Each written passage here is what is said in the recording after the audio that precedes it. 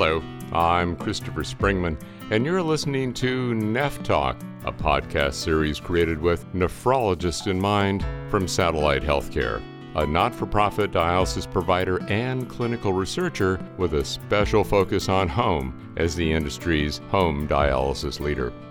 Our guest, Dr. Tara Chang, MD, is a nephrologist and a Satellite Healthcare research grant recipient who possesses three qualities I really admire. Curiosity, asking the big why not questions. Creativity, the kind you apply to problem solving. Plus, she's known as a great collaborator and an inspiring partner. Dr. Chang is an assistant professor of medicine at the Stanford University Medical Center in Palo Alto, California. Let's lead into our interview with Dr. Chang with a 1-minute animated video she produced to support her successful grant proposal. Why nephrology? I mean, there's so many ologies out there. There's gynecology, gastroenterology, dermatology, urology. Why nephrology? Oh, it's funny. I get that question all the time, be it from medical students and residents that I work with or just socially, family, friends. Well, tell me, Dr. Chang, what is the answer that you give to the question? Kidneys, I think, are a bit of a mystery. And during medical school is when I started learning about them. And most people have some concept that they filter the blood and get rid of the things that you don't want. And that's what comes out in your urine. But beyond that, they regulate blood pressure. They help regulate your bone health. They help to control how much fluid and salt and electrolytes stay in your body. They help to manage how much blood your red blood cells make. They just do so many things. And do you miss them when they're gone? Exactly. Will you please read the description of the grant that you received from Satellite Healthcare? The title of the study is Timing of Antihypertensive Medications on Key Outcomes in Dialysis, which we abbreviate as Take Hold. How would you explain this to, say, an audience of students, if you were speaking at a college or a high school, and after reading that, they all looked at you and leaned forward like, what? Tell me. Yeah. So most people understand the concept of blood pressure.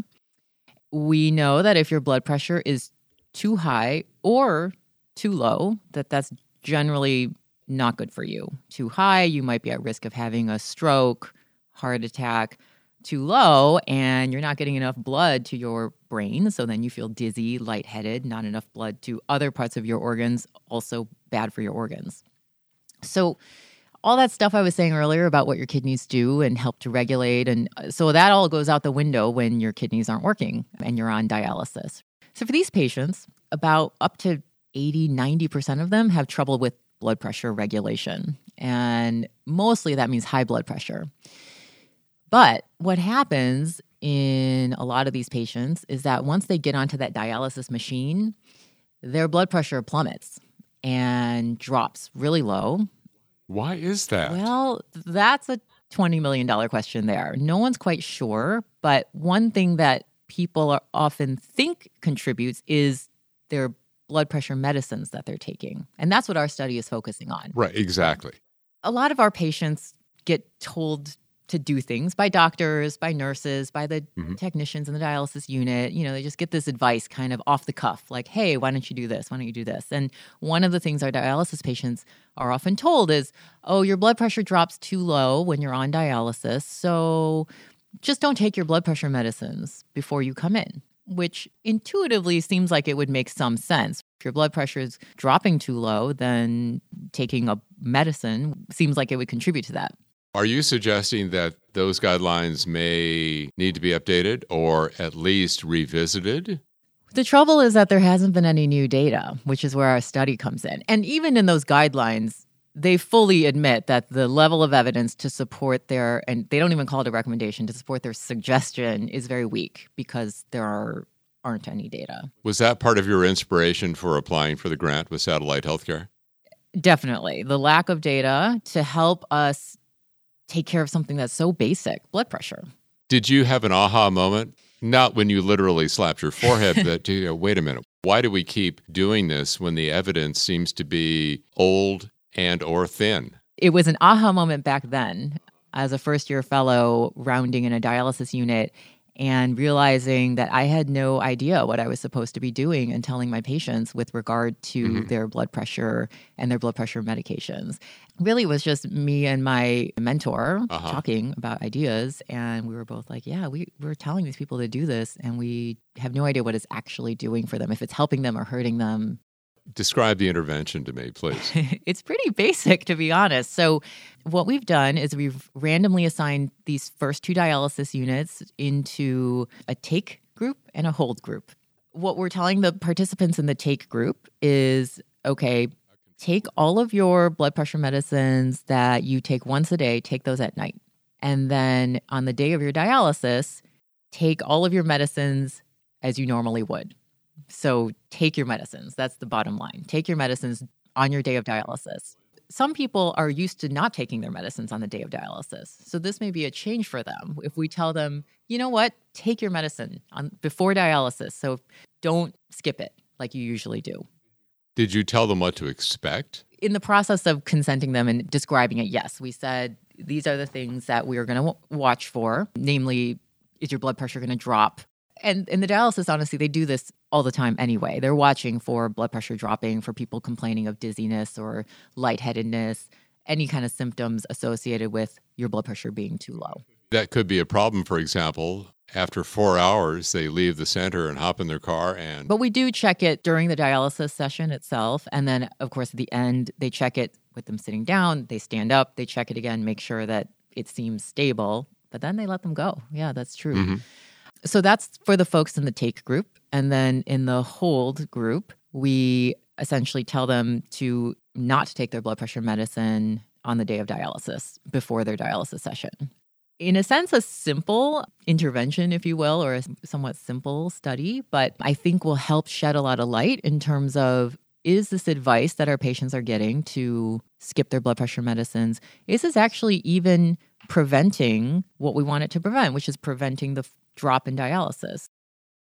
Has anyone said to you, Dr. Chang, I can save you a lot of money and a lot of time. I know exactly what's going to happen. Oh, yeah. No, we have some patients who are like, oh, I can't, I know what will happen if I either take all my medicines or if I don't take all my medicines. And they are very firm in making up their mind. And for those folks, they didn't really want to do this because they were like, well, I don't want to be randomly assigned because I feel like I already tried that experiment on my own before. But that was probably a minority of patients, I would say.